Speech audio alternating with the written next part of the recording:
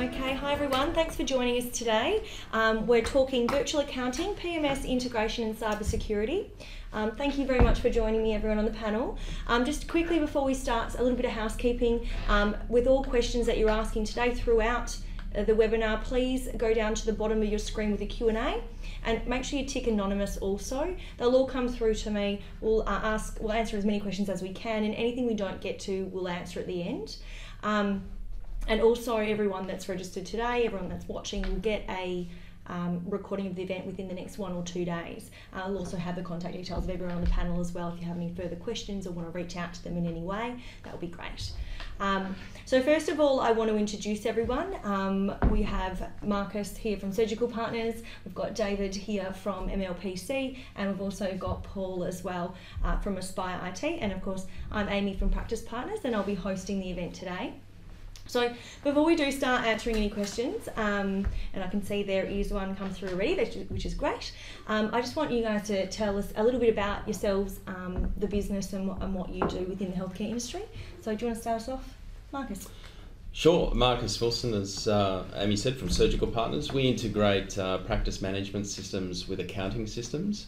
And as part of that solution, we solve some key problems that most medical practices face. They are reconciling bank, reducing the data entry of their revenue entries and their PMS into their accounting system, so take away that manual step, and also automating the distribution of doctor share of billings. So automating the actual split itself, and also generation of invoices and distribution of those to the contractor doctors and employee doctors working in the practice.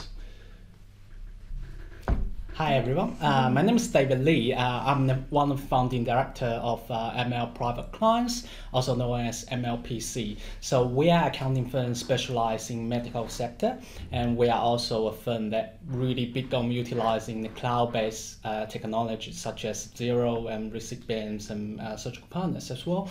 And by using that technology, we can actually largely increase the efficiency and accuracy of the bookkeeping and tax compliance process, which allow us more time to focus on the tax planning and advisory services to our clients without additional costs. So it's my pleasure to be here today, and I'm looking forward to any questions from you guys, and hopefully by the end of this webinar you will have an idea of what's in the latest in accounting and IT industry and why it's so relevant to your business. Fantastic. Thank you. My name's Paul Watson from a company called Aspire IT. We are a managed security solutions company, so basically looking after cybersecurity concerns of medical practices and other industries as well. I suppose taking a step back, we have really over the years taken a strong interest in the security landscape and what practices and businesses have sort of been doing to protect themselves the best that they can. Gone are the traditional days of having a router and antivirus there to provide that protection. Businesses and practices these days really need to have a multi-layered approach to make sure that they are protecting themselves, their users and the data, plus all the information of patient records and things like that. So making sure that we can provide the best services to make sure that you are secure and the information that you have within your fortress is basically locked down and tight. Fantastic, thanks guys. So first of all, first question that's coming through is about the practice management system and accounting software and the link there, and they're asking how does it benefit their business in order to have them integrated. So yeah, sure, I can kick that off. First of all, without any kind of integration between the PMS and the accounting system, you invest a lot of time extracting reports, and those reports may be Excel spreadsheets, and then those spreadsheets need to be cut up. They need to be split up between the various doctors working at the practice, and then some kind of calculation that's run to split that doctor's share of billings versus the practice. Invoices drawn up. Another major issue is if the practice management system and the accounting system aren't integrated, then there is no real check and balance around ensuring that what's received in the practice management system is actually come through in the bank account. So there's no real digital check around bank reconciliation. And without that kind of check, there have been multiple cases in the industry where practices have been exposed to fraud. I think if you're a medical practice, you would have heard stories out there, in your modality or even the industry more broadly of cases of fraud. Unfortunately, it's prevalent. It's actually the number one business risk facing medical practices as insured by medical practice management insurers. So that's a huge issue. So making sure the digital checks and balances are there. So that's a key benefit of having your practice management system and accounting system integrated. The other piece is not only reducing that data entry and reducing all of that focus on history from practice management system reports for the practice, there's also the benefit of integrating the doctor's share of billings into their individual ledger.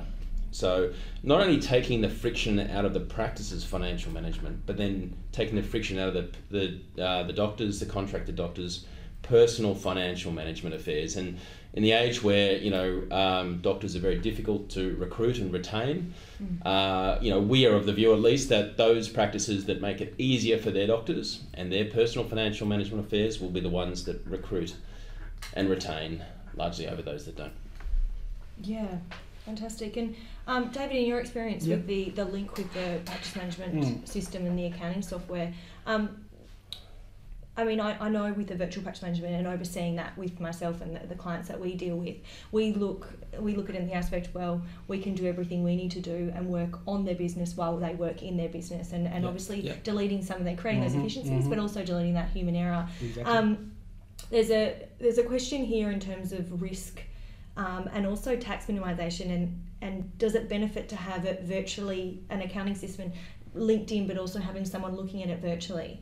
Yeah, definitely. Now, what we're talking about here is a sort of virtual accounting service model compared to the traditional accounting service model.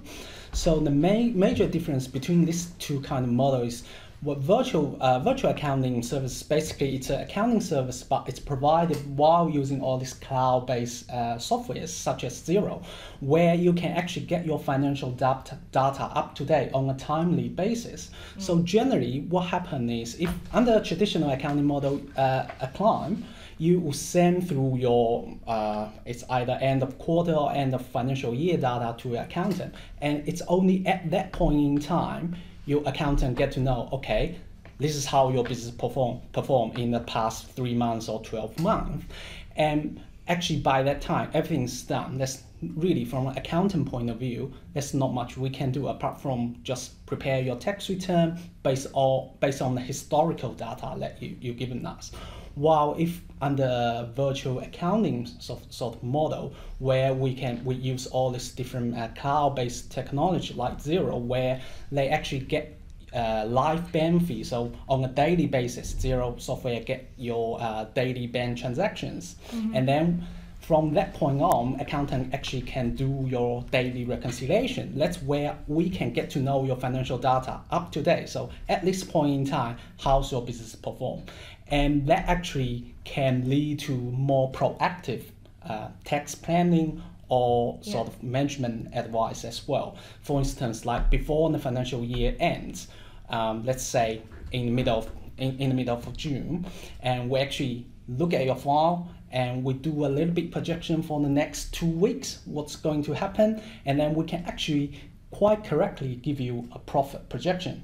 Yeah. And then based on that, this is how much your tax, and this is what we can do before the financial year end to minimize your tax. So that's actually a huge difference. Yeah. Fantastic, a huge benefit. There's a question here about what procedures should be put in place to protect users' devices and data within the medical practice, and I think this is probably aimed at yourself, Paul, and how you would deal with that, because it, I guess, oversees both of what Marcus and David have just talked about. Yeah, no, look, definitely. There's a number of procedures that can be put in place to sort of protect the users and the data and the devices, and it comes down to the general hygiene, I suppose, of the data and the information and the systems that we're sort of working on. So keeping your devices that you're sort of working on patched and updated with the latest patches to stop any vulnerabilities is always best practice. Yeah. Making sure that everything's sort of up to date. The other things to sort of look at is making sure you are, if you are using on-prem servers, that you have got a backup of those servers and they are being backed up locally and into the cloud. The main sort of reason for that, if there ever was a breach or a concern or something around, call it a ransomware attack or something that sort of happened, if you have got a latest backup, you can always, it doesn't matter what happened with the ransomware, just revert back to the last backup, which would have happened an hour ago, and you don't need to pay any ransom, you don't need to worry about any breach, you don't need to worry about what's going on. So that's one other thing that you can sort of do. If you're a cloud-based organisation, especially using Office 365 and some of the other systems that are available there, making sure that you're backing up your emails and backing up your OneDrive, SharePoint sort of files where you might have your document libraries is also very important. Even though it is in the cloud and it is doing either a backup from one data center to another data center and have some replication through there, if a file has been deleted and that file has not been sort of seen for 30 days, that file's gone. So having another system which is actually backing up your emails and your data in there is probably the fail-safe that you sort of need to make sure that you can, if needed, get your data, your emails and your information back. They're probably some of the main sort of things. A couple of other ones are two-factor authentication, especially if you're starting to use cloud-based systems, having that extra level of protection when you are logging into a system to receive a text message, or you've got an app which you need to put a PIN code in to gain you that extra protection into the system is also something that you really should be doing as some basic procedures to protect yourself. Yeah, fantastic. Startup or ongoing mature business, what type of virtual systems do I need? I'm assuming this is probably, is it for everyone? Is it too small, too big? What? I'm assuming this is what the question is about, and please ask more clarification if you can. I'm assuming 1-2 practitioner practices and 12 to 15, what does it change on what virtual accounting systems that I need? I'm assuming.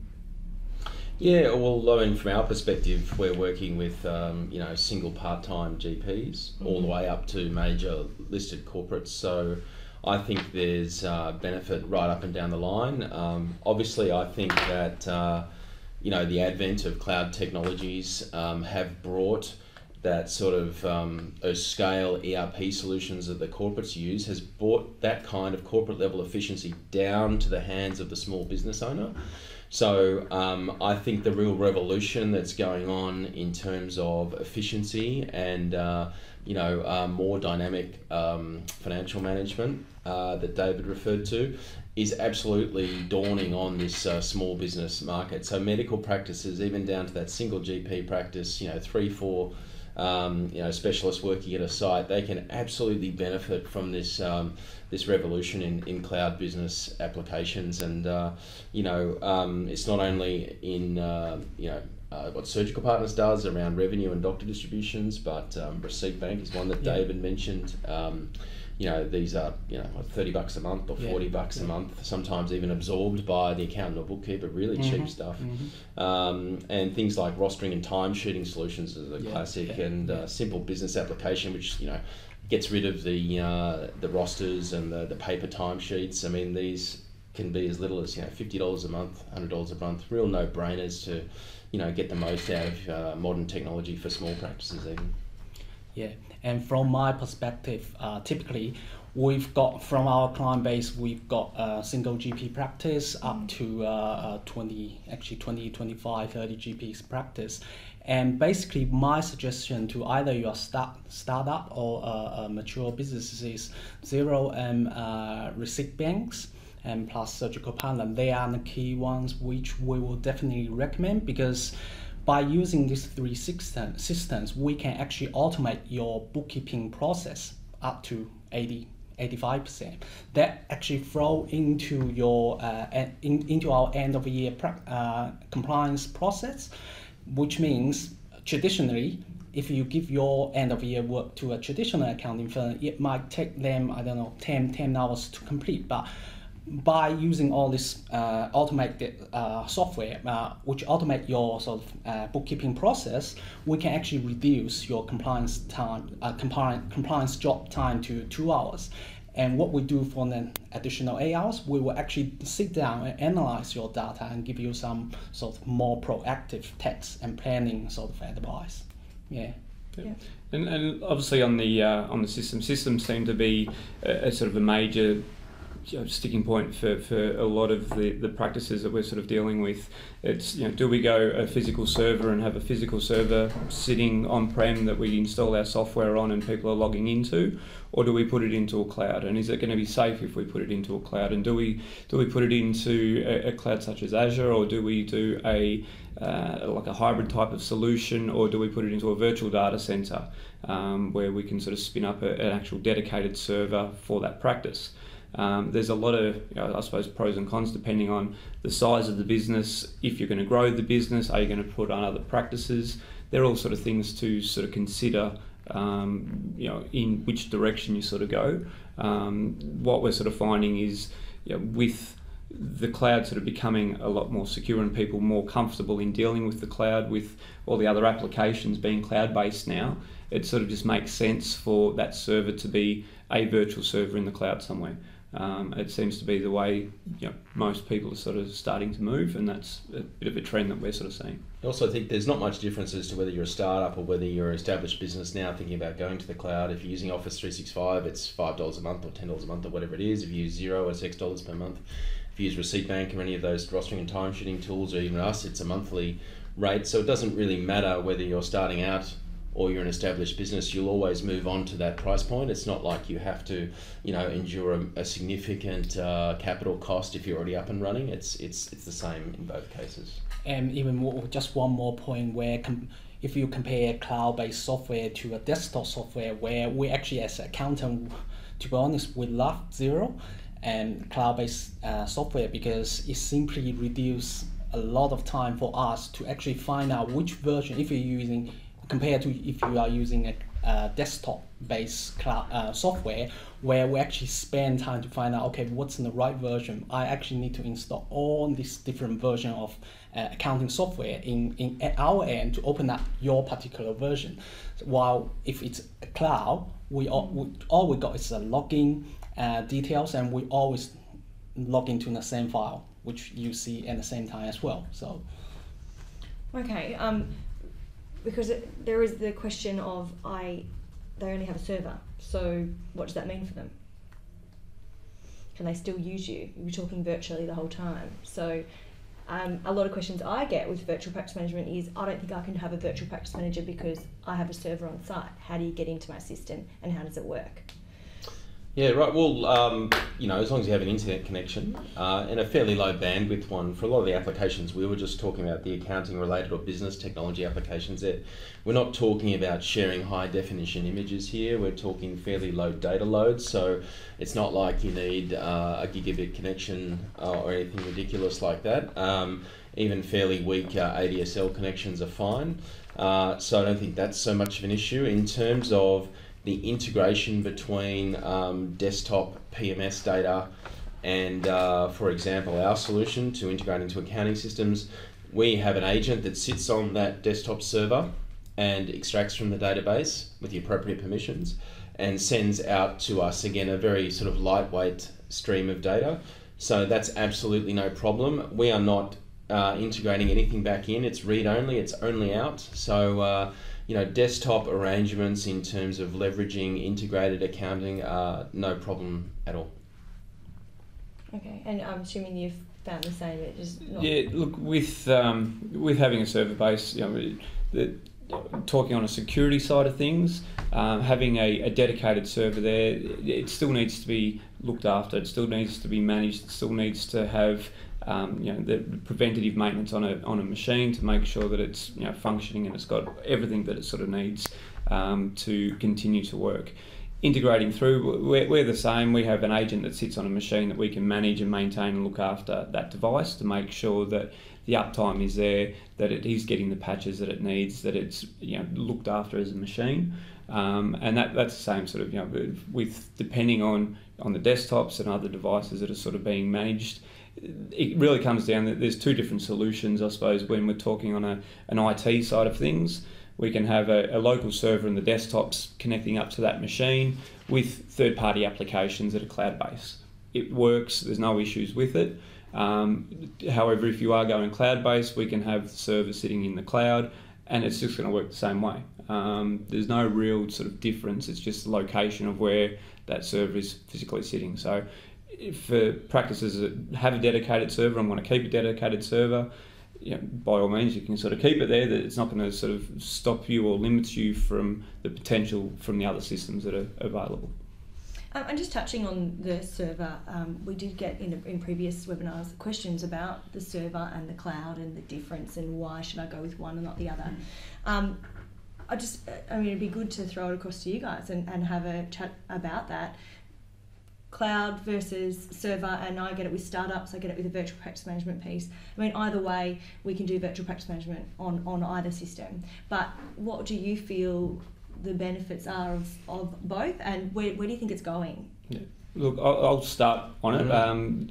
For what we're sort of seeing, I suppose the cloud is definitely the way to sort of be going. Everything's becoming subscription based. With licensing, so you don't have that. If you're going and putting a dedicated server, especially if you're a startup, for example, putting a dedicated server and the costs involved in buying the hardware and the capital expenditure that you need, putting it into a virtual environment, you don't have that cost. It's a subscription based, which will increase and decrease depending on how many doctors you have or people within the organisation that need the access. It also brings a lot of flexibility. So if you decide to bring on another practice or multiple different practices, it enables you to scale quite easily without, again, having to capital expenditure more hardware. You can share the databases between the sites. You can share the practice management software. So it gives you a lot more flexibility in the growth of the organisation. Yeah. Now, I can only talk about, because I'm not really IT professional, but I can really talking about actually my own experience in terms of my own accounting firm, where we actually at that point in time, when actually Xero first entered into Australia, that's literally how we actually found our accounting firm, because without Xero, which is basically a cloud-based accounting software solution, they also provide in the back-end management software for accounting firms. So without that, there's quite a large initial investment we need to put in to be able to start our own business, which is a server and a cold room as well. So just from that experience, I think that the cloud will be the way to go, and it definitely facilitate a lot of startups. Without cloud, it could definitely delay their sort of process of starting their business. Yeah, we're, as a business, Surgical Partners is 100% cloud. We don't run a single application locally. All our staff are BYOD, bring their own device. So we're 100% cloud as a firm. I think the other thing to consider from a medical practice standpoint is we're seeing the advent of cloud practice management systems come to market too. So true cloud, in the sense that you access them via web browser, multi-tenanted applications. You've no doubt heard of a few. Clinic to Cloud, for example, has made some early waves in specialists, and it's now moving into GPs as well, recently launched at the RACGP. Speaking of RACGP, we were talking earlier about Hello Health, which has come out from the US. It looks like they'll be a little while before they get to market, but again, fully cloud-based solution. Obviously Helix has been around for some time from Medical Director. So, they've, in the market now and starting to get some good growth. So, and then Best Practice, which is, well used in the GP space in particular, working on their titanium product as well. So that might be another 12, 18 months away, but clearly that's coming. So, all the majors plus a lot of, new ones to market will, become more and more the default mechanism of operating a PMS. So I think that really, for a lot of medical practices, will be the sort of last bastion that keeps people in a desktop or installed server environment. But those days are coming to an end. Yeah, okay. And I think with the virtual practice management situation also, I mean, you do have the cloud, and you also have the servers, and there's a lot of things coming on the PMS systems now. You can pick them up now and take them places. So what I generally say is, what service offering are you offering in your practice, and what growth potential do you want in your practice, and work it off that. You know, you start all businesses with an exit strategy in mind. You also start it with a growth strategy in mind. So having a look at what you want to be offering, what IT integration you want to have in your practice first and foremost, and then address that then, so that you can quite easily tag on and get surgical partners involved and your virtual accounting involved. If there is new systems coming in place, you're already set up for it. There has been a question here with the cloud, being able to take my laptop anywhere and use it. What's the security like on this? So I guess that does again get asked a bit, because with all the telehealth and going into care homes and so forth, a lot of people say, well, do I really want my GPs to be taking my practice management system with them wherever they go? Make some comment on that. Cool. Look, with any device, making sure that you've got the right procedures in place to protect the access to that device.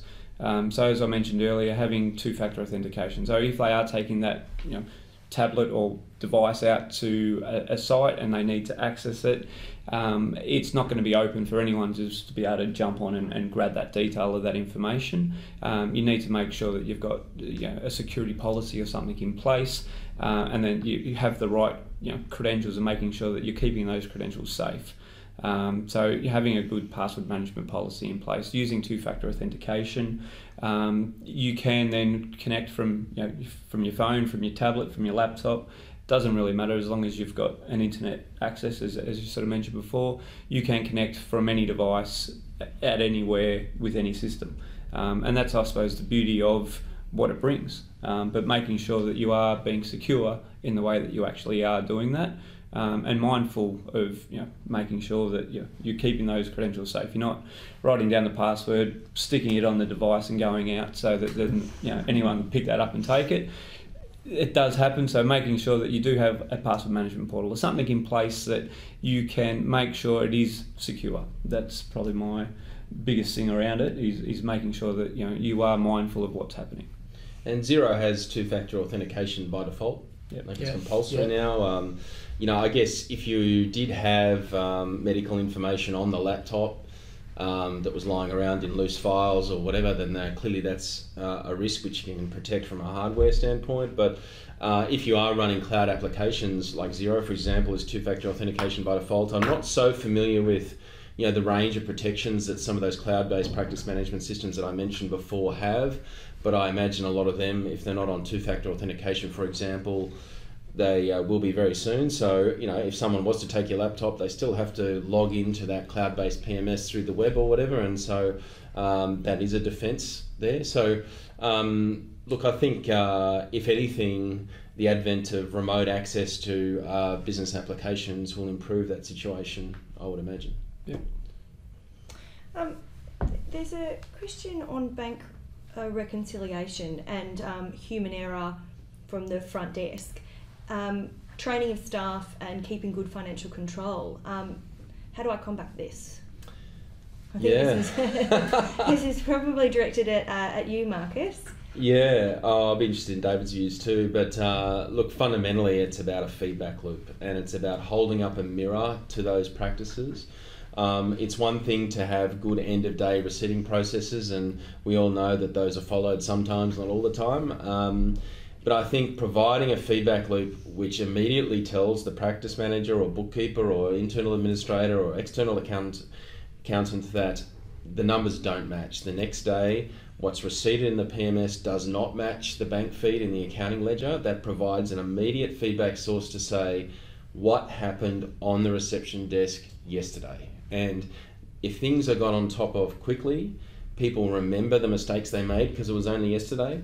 That's how you get entrenched improvement in the practice. If you leave it for a month, or you leave it for a quarter or a financial year, and the bank's out 20, 30 grand, and you go digging back for the month or the week or the day that it happened. By the time you bring it up with the receptionist, it's like, you know, I don't know, it's gone. Don't remember what I did last week. So I think, you know, I mean, obviously there's some practices that you can do without integrated accounting, and clearly having very good end-of-day process is critical. Printing out the day sheet, circling the totals with the totals of the various collected or printouts from the merchant terminal, etc. That's sort of fundamental. I think things like separating petty cash from cash takings is fundamental. We see this all the time. Banks don't reconcile because, funnily enough, people just grab the cash takings and put it in the tin, and they go and buy the milk or the cheese or the tomatoes or whatever it is.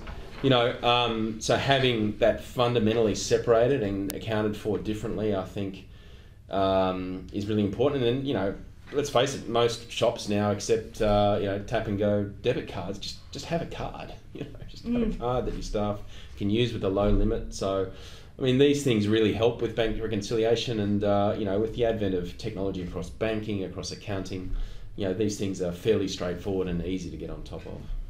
Yeah, as accountant, we can't emphasize a reconciliation anymore, because we literally have a client. Actually, I think it was half a year ago, which we took over from an accountant halfway through the year, and unfortunately, we were actually at that time we were doing their December quarter best, and we found that because as part of our procedure, we know that the clients not integrate their practice software to the accounting software, and the reconciliation between the two software is actually a manual process. So basically, the practice manager will print out the daily report, and they actually do a manual journal to their desktop accounting software. So as soon as we see that, it triggers us to double check. So actually we went back 2 quarters and found that there's actually a discrepancy of $24,000. Yeah. So big discrepancy. And, yeah, $24,000, and it's actually, to be honest, it's a very expensive mistake to fix. And lucky in this circumstance, we actually found it, but we spent about 5 hours to actually go through every single transaction to find what's going on. But sometimes, if you imagine if it's a whole financial year, it will take much more than that. So it's very, very critical to get your bank. Always check what's receipt, it's what's actually you report in your MPS system. Yeah. To make this real, I'll give you one example from our experience. We remember coming across a client that had on their banking slip for the day, they'd taken what they thought was $2,100 cash to the bank. Anyway, the bank didn't reconcile. There was, you know, $2,100 that was said was received in the PMS, but only $2,000 deposited in the bank account. And so that banking slip was dug around for in the practice, and on the banking slip there was $2,100 crossed out, and someone had written $2,000. And on the banking slip, and of course in those situations you think the worst, you know, maybe someone's trousered the $100. But what this had been able to identify, and after asking around the practice, what had happened was it was a counterfeit $100 note that the bank didn't accept. So it gives you a kind of an idea of what's available out there and the kind of things you can detect immediately and get on top of and try and understand. So that's a real life story. Yeah, and I think training and teaching, coaching the staff as well about processes and make it a standard process for everyone in the practice. So you may have these systems running behind the scenes, but you still everyone needs to be reconciling the same way, matching up the same accounts, putting the slips in the same place in the practice, and having that procedure protocol in place, because you know, if someone goes on holidays or if someone isn't there when the reconciliation happens, the next day they come in and it's not there. There is a human error element, so having these systems behind the scenes looking at what's happening in the practice is really important, and that's why within our virtual practice management systems we make sure that procedure protocols, everyone in the practice is aware of what's happening behind the scenes, what systems are behind the scenes, and how not doing these little things in the practice every day the same way impacts the practice. I'll also add that integrating payment solutions really reduces bank reconciliation error. So if you're a GP practice and you're not using an integrated solution like Tyro, I would consider that immediately. If you've shied away from it because of cost previously, I think you'll find that their costs are coming down to match a lot of what the banks are offering. Integrated merchant terminals just saves so many mistakes. I can't recommend it enough. Also, we're seeing the advent of increasingly integrated workers' compensation payments through the likes of Lantern Pay, which is quite exciting. So I think, really ensuring that you're using the latest integrated payments technologies is a big help as well. Yeah. Training, just touching on that, because I get this question a lot through a lot of practices. So how do I train my staff, and do you train the staff in the systems that you're going to put in? So when I put a strategic plan in place, then we have a list of priorities of where we're going to hit first. First question is always, who's going to do the teaching and training, and am I just going to be left to work it out myself? So can you tell me a bit more about how you integrate into practice, and then what teaching and training is put in place so that everyone's aware of what's happening? Yeah, absolutely. As part of our onboarding process, we have a training regimen, and that goes for 3 months. Right. So we ensure that the practice manager and the bookkeeper, accountant, if they're involved, and the receptionist understand the receipting protocol that leads to a bank reconciliation outcome.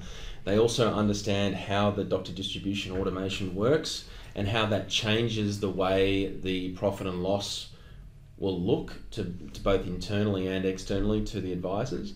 So, I mean, there are some changes, there are some adjustments. It is a different way of working.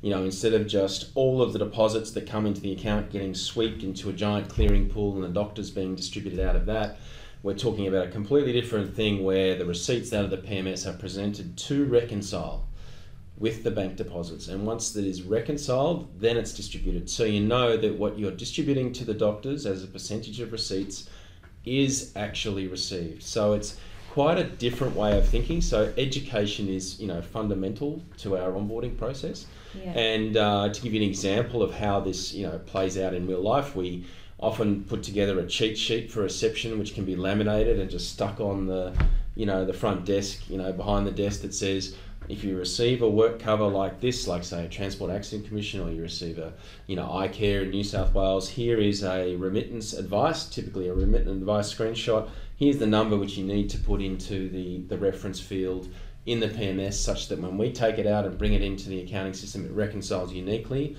with the soft descriptor reference on that bank settlement. So, there are some simple practices that are part of that training, which, we can really embed in that sort of daily workflow of the staff. Yeah, great. How secure is my practice? How do I know? There you go.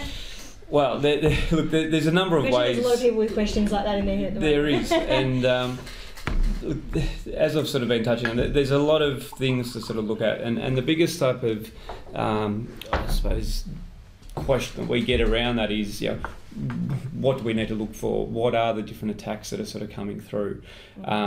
There's multiple different, I touched on some earlier around phishing attacks. There's water holing, there's whaling, there's brute force attacks. Even that's going over my head. So there's so many different things sort of going on at the moment. But the biggest one, and what we're sort of seeing, is obviously around stealing of credentials. That seems to be the sort of the biggest one, because and we've all sort of seen that the emails that come through where they're a phishing email. So, you've probably seen the fake Xero emails that sort of come through on, here's your invoice, and they're scams. They're not anything to do with the practice, but what we need to do is make sure that users are aware of what to look for. And that's the biggest thing that we sort of find, and it's touching again on the education. I was going to say teaching and training is a big thing that we sort of provide, and part of the solutions that we sort of provide to our clients is security awareness training. So what to look for within emails that are sort of coming through, what the email looks for. We have different training modules that are little short 5-minute videos that people can sort of go through and do self-training on what to look for within the email. In the signature, what's different, and in the sort of text field, what do we need to look for, so that when they're actually going through, they're more aware. Okay, that doesn't look right. I'm not going to click it, rather than just going in and clicking, which is normally what people do. And that's the biggest threat within any business practice globally is human error. People just going through and clicking on something. Once they've clicked on something, that information is then captured and then goes into what's called the dark web, and is normally those credentials are for sale on the dark web. And once they're in there, they're in there. There's nothing you can do to get them out. People then start using that, especially around healthcare, being one of the most targeted verticals that there is, because of the sensitive information that is available around people's personal information. So making sure that the users who are part of that practice understand what to look for, know that's a scam, okay, we don't go there, don't click into that, is part of the biggest threat that we need to sort of control, and make sure that the users have some sort of idea. As I said, the dark web, the amount of credentials that are for sale on the dark web, of passwords, usernames, full links, is unbelievable. And I've got something for at the end of the call which I'll sort of share. If people are interested, we can sort of do a dark web scan for the practice to see if those credentials have been stolen. So if I was to say, looking at a client of mine and say, okay, let's just do an assessment of how secure you are. Is that an easy assessment to do? So is there a way we could do that? So if they were looking at doing an IT integration piece and they wanted to make sure that, hey, before I jump on board with anything, how secure am I? Yeah, look, definitely, and that's something. It's a service that we provide there, because part of our I suppose the biggest thing that we see with any practice that are wanting to move to cloud or wanting to move systems and wanting to sort of embark on the next sort of journey of that they're sort of going to go, is making sure that their credentials haven't been stolen. There's no point going to all this if you're using the same password, you're using the same systems, and you've got the same patterns that go on, and then you move to the cloud and then they've got access to all your financials because Sally's using the same password as a social media and everything else, as well as the finance package. So making sure, doing the scans, seeing what credentials have been stolen. If they have, making everyone aware, go and change your passwords, implement the password management portal. Talking to them around security awareness is obviously the big one, as we sort of discussed, but having a bit of a, I suppose, security analysis throughout the whole system. The router, are ports open that shouldn't be open?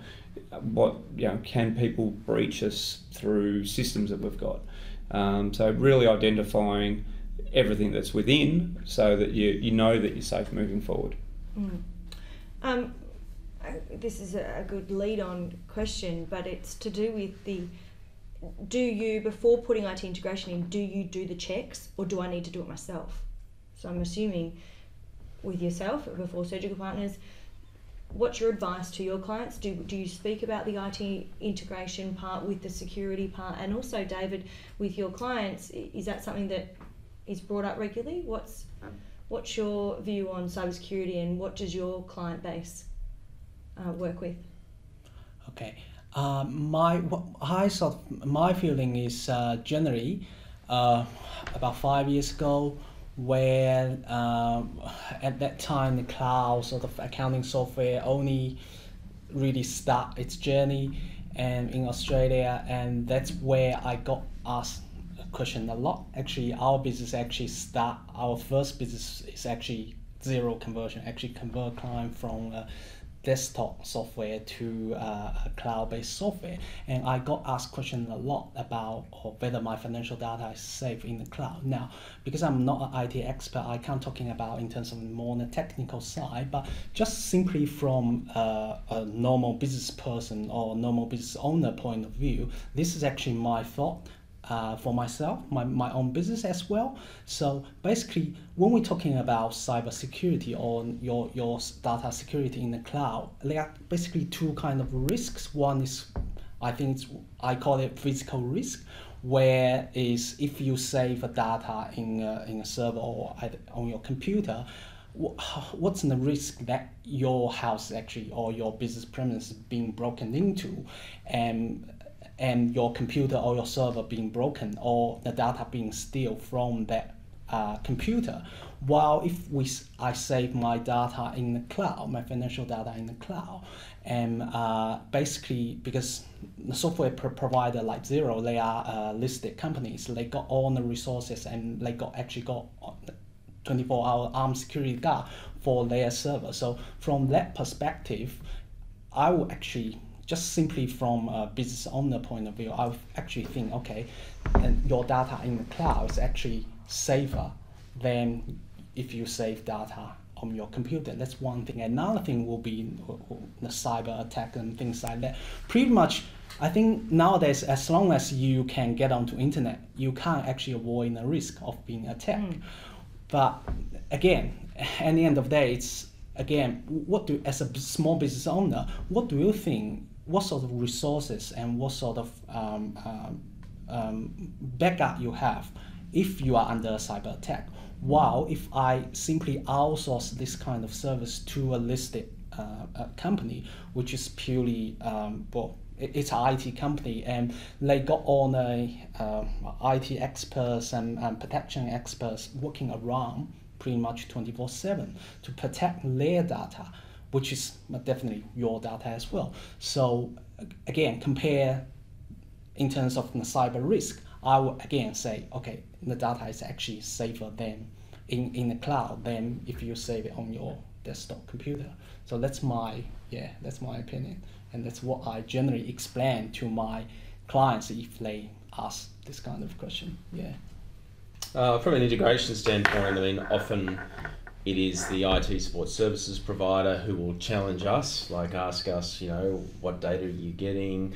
How is it, being collected? How is it being distributed? So obviously, we're under the scope. I think we get a good feel on the way in as part of installing the integration as to the levels of security that practices have.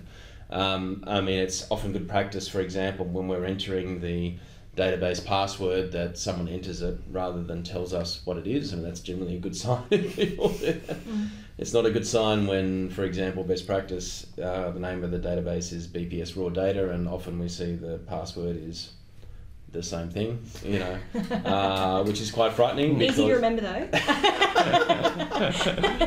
And this is literally people's entire worlds, and so look, we get a good sort of feel for, and if we thought there was an issue there, then in the appropriate circumstances we would raise it. But generally speaking, we are put through the ringer, so to speak, and we, good IT support services providers will ask us the right kind of questions, and we've been put through security reviews with the largest organisations in the market, largest healthcare listed companies, multi-billion-dollar listed companies who have put us through major security reviews and risk assessments. So, while we can always improve and monitor, that's a daily focus for us as, we're in the game, so we have to provide that level of assurance.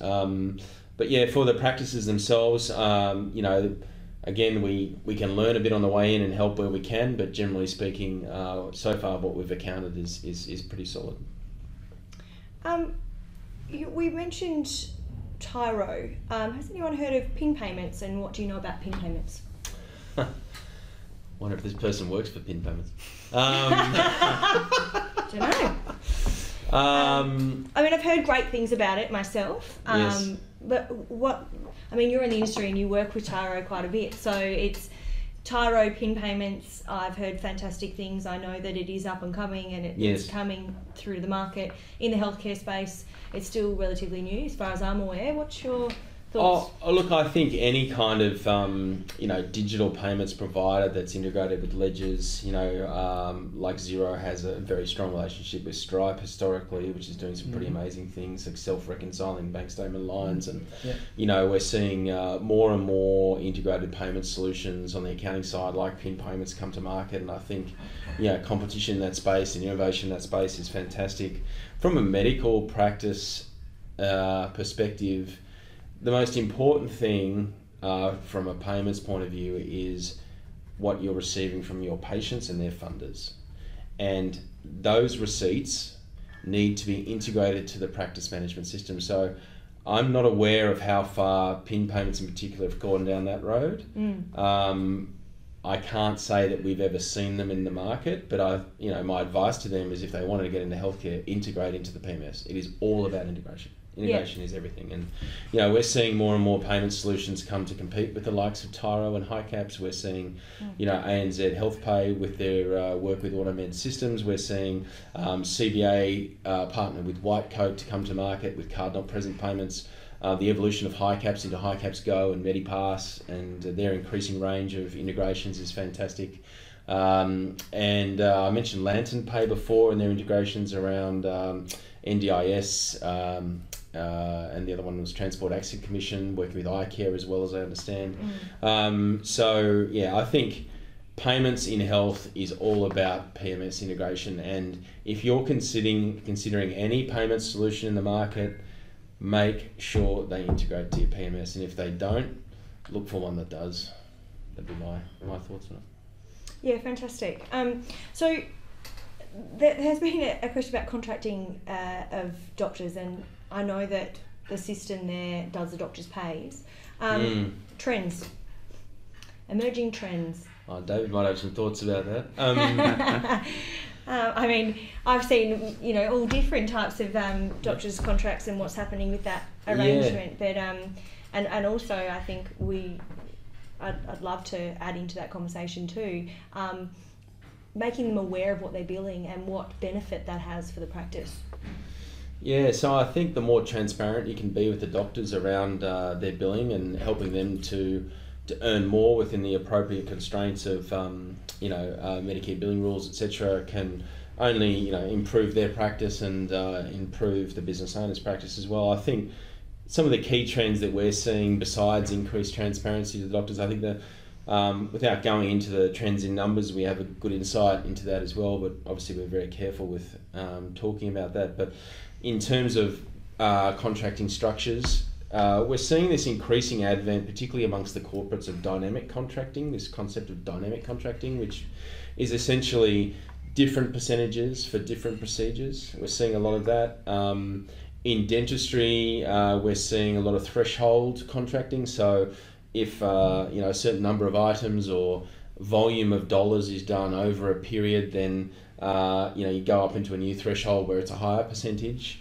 We're starting to see more and more differential percentages on weekends. Seeing a lot of that, and after hours. So, and also specials too, like Christmas, New Year, pay you 80%. We're seeing a bit of that. I mean, already I'm going, it's a management nightmare. Oh, absolutely. Absolutely. My head is spinning just hearing it. Yeah. But this is all integrated, correct? Oh, that's right. So, I mean, the Surgical Partner solution has been absolutely designed to handle all of those scenarios, and I think it's one of the reasons we're starting to calm down because that was getting hectic.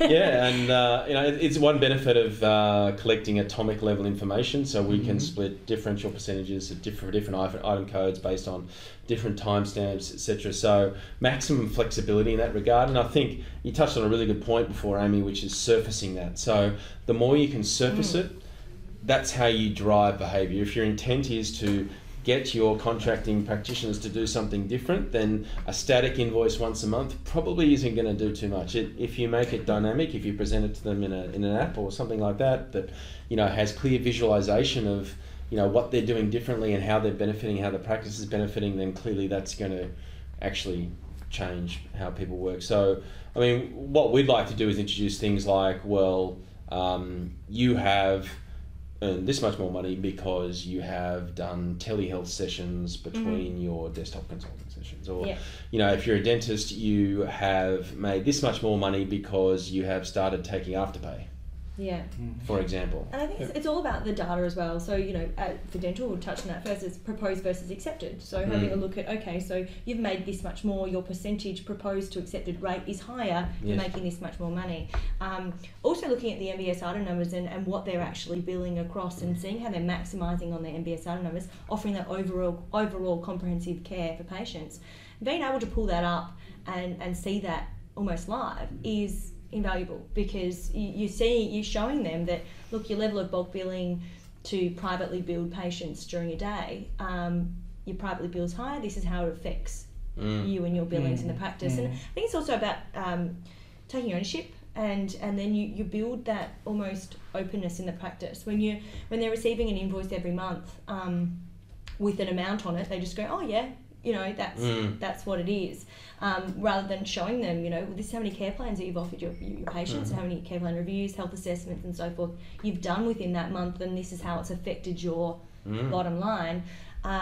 Not saying that it's all about money driven, but it is offering that overall care and seeing how just the slightest movements in fee per patient and so forth can not only affect the bottom line of you as a contractor, but also the business as well. So it's profitability there as well. And Dave, you're doing a lot in business intelligence at the moment, aren't you?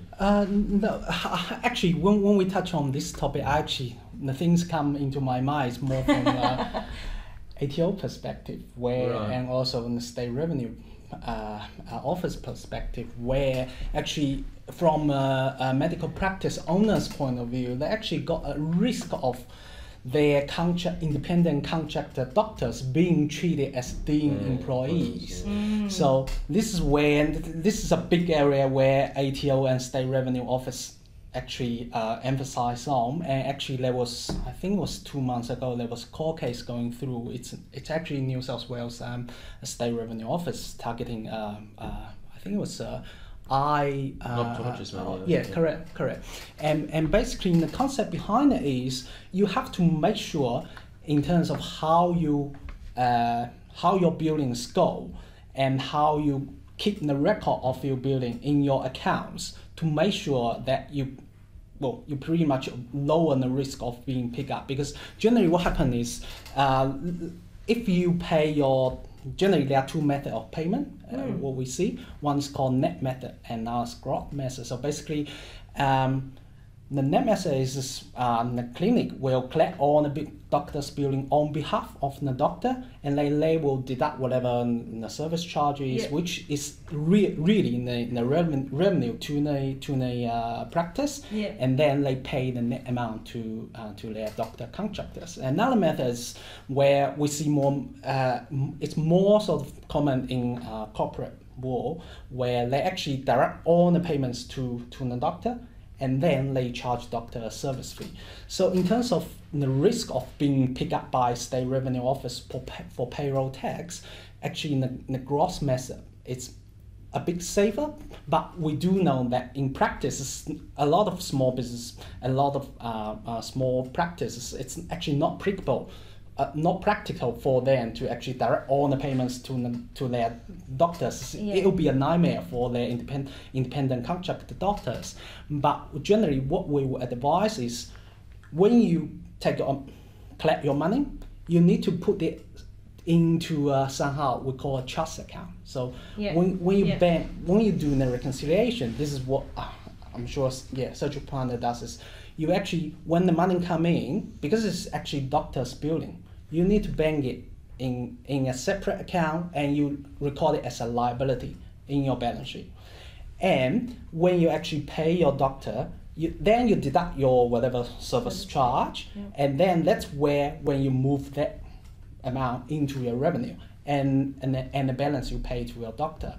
That way it's clear that doctor is actually an independent contractor to you instead of an employee. So it's a liability until it's paid out. Correct. So your fee generated is only really your service fee, which ends up being that way anyway, but it's the way in which you're structuring it. Correct, exactly. And I would actually suggest you keep a separate bank account for your billing, and then from this bank account you pay your self-service fee and pay your doctors their. I think a separate liability account in the balance sheet that's accruing daily is enough separation without the separate bank account?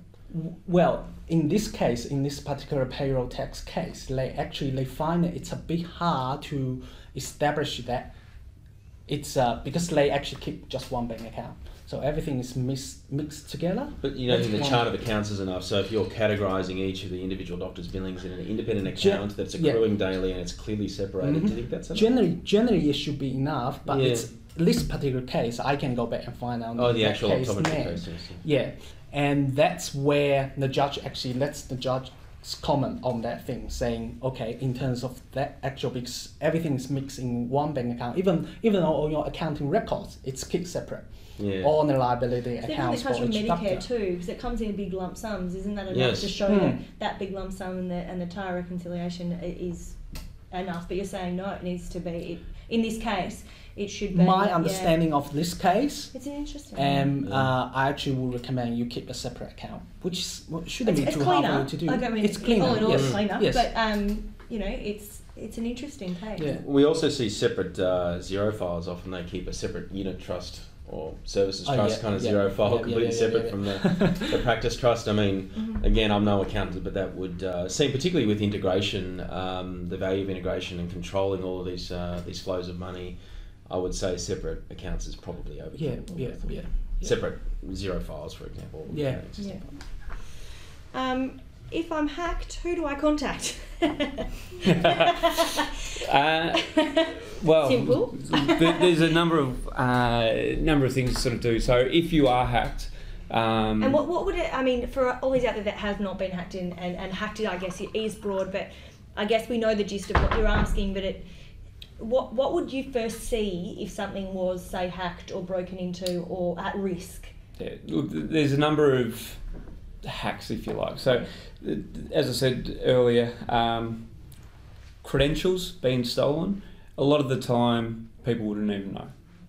Okay. So It's not if like you the have been movies, caught though. on a phishing attack or something's going on, you're not even going to know that Right. your credentials have been stolen and are available on the dark web for somebody else to buy and then collate, you know, a username and a password and something else from the domain name, and then reorganise and use those details to then try and do a brute force attack or try and do another attack, which is going to be more sinister, such as a ransomware.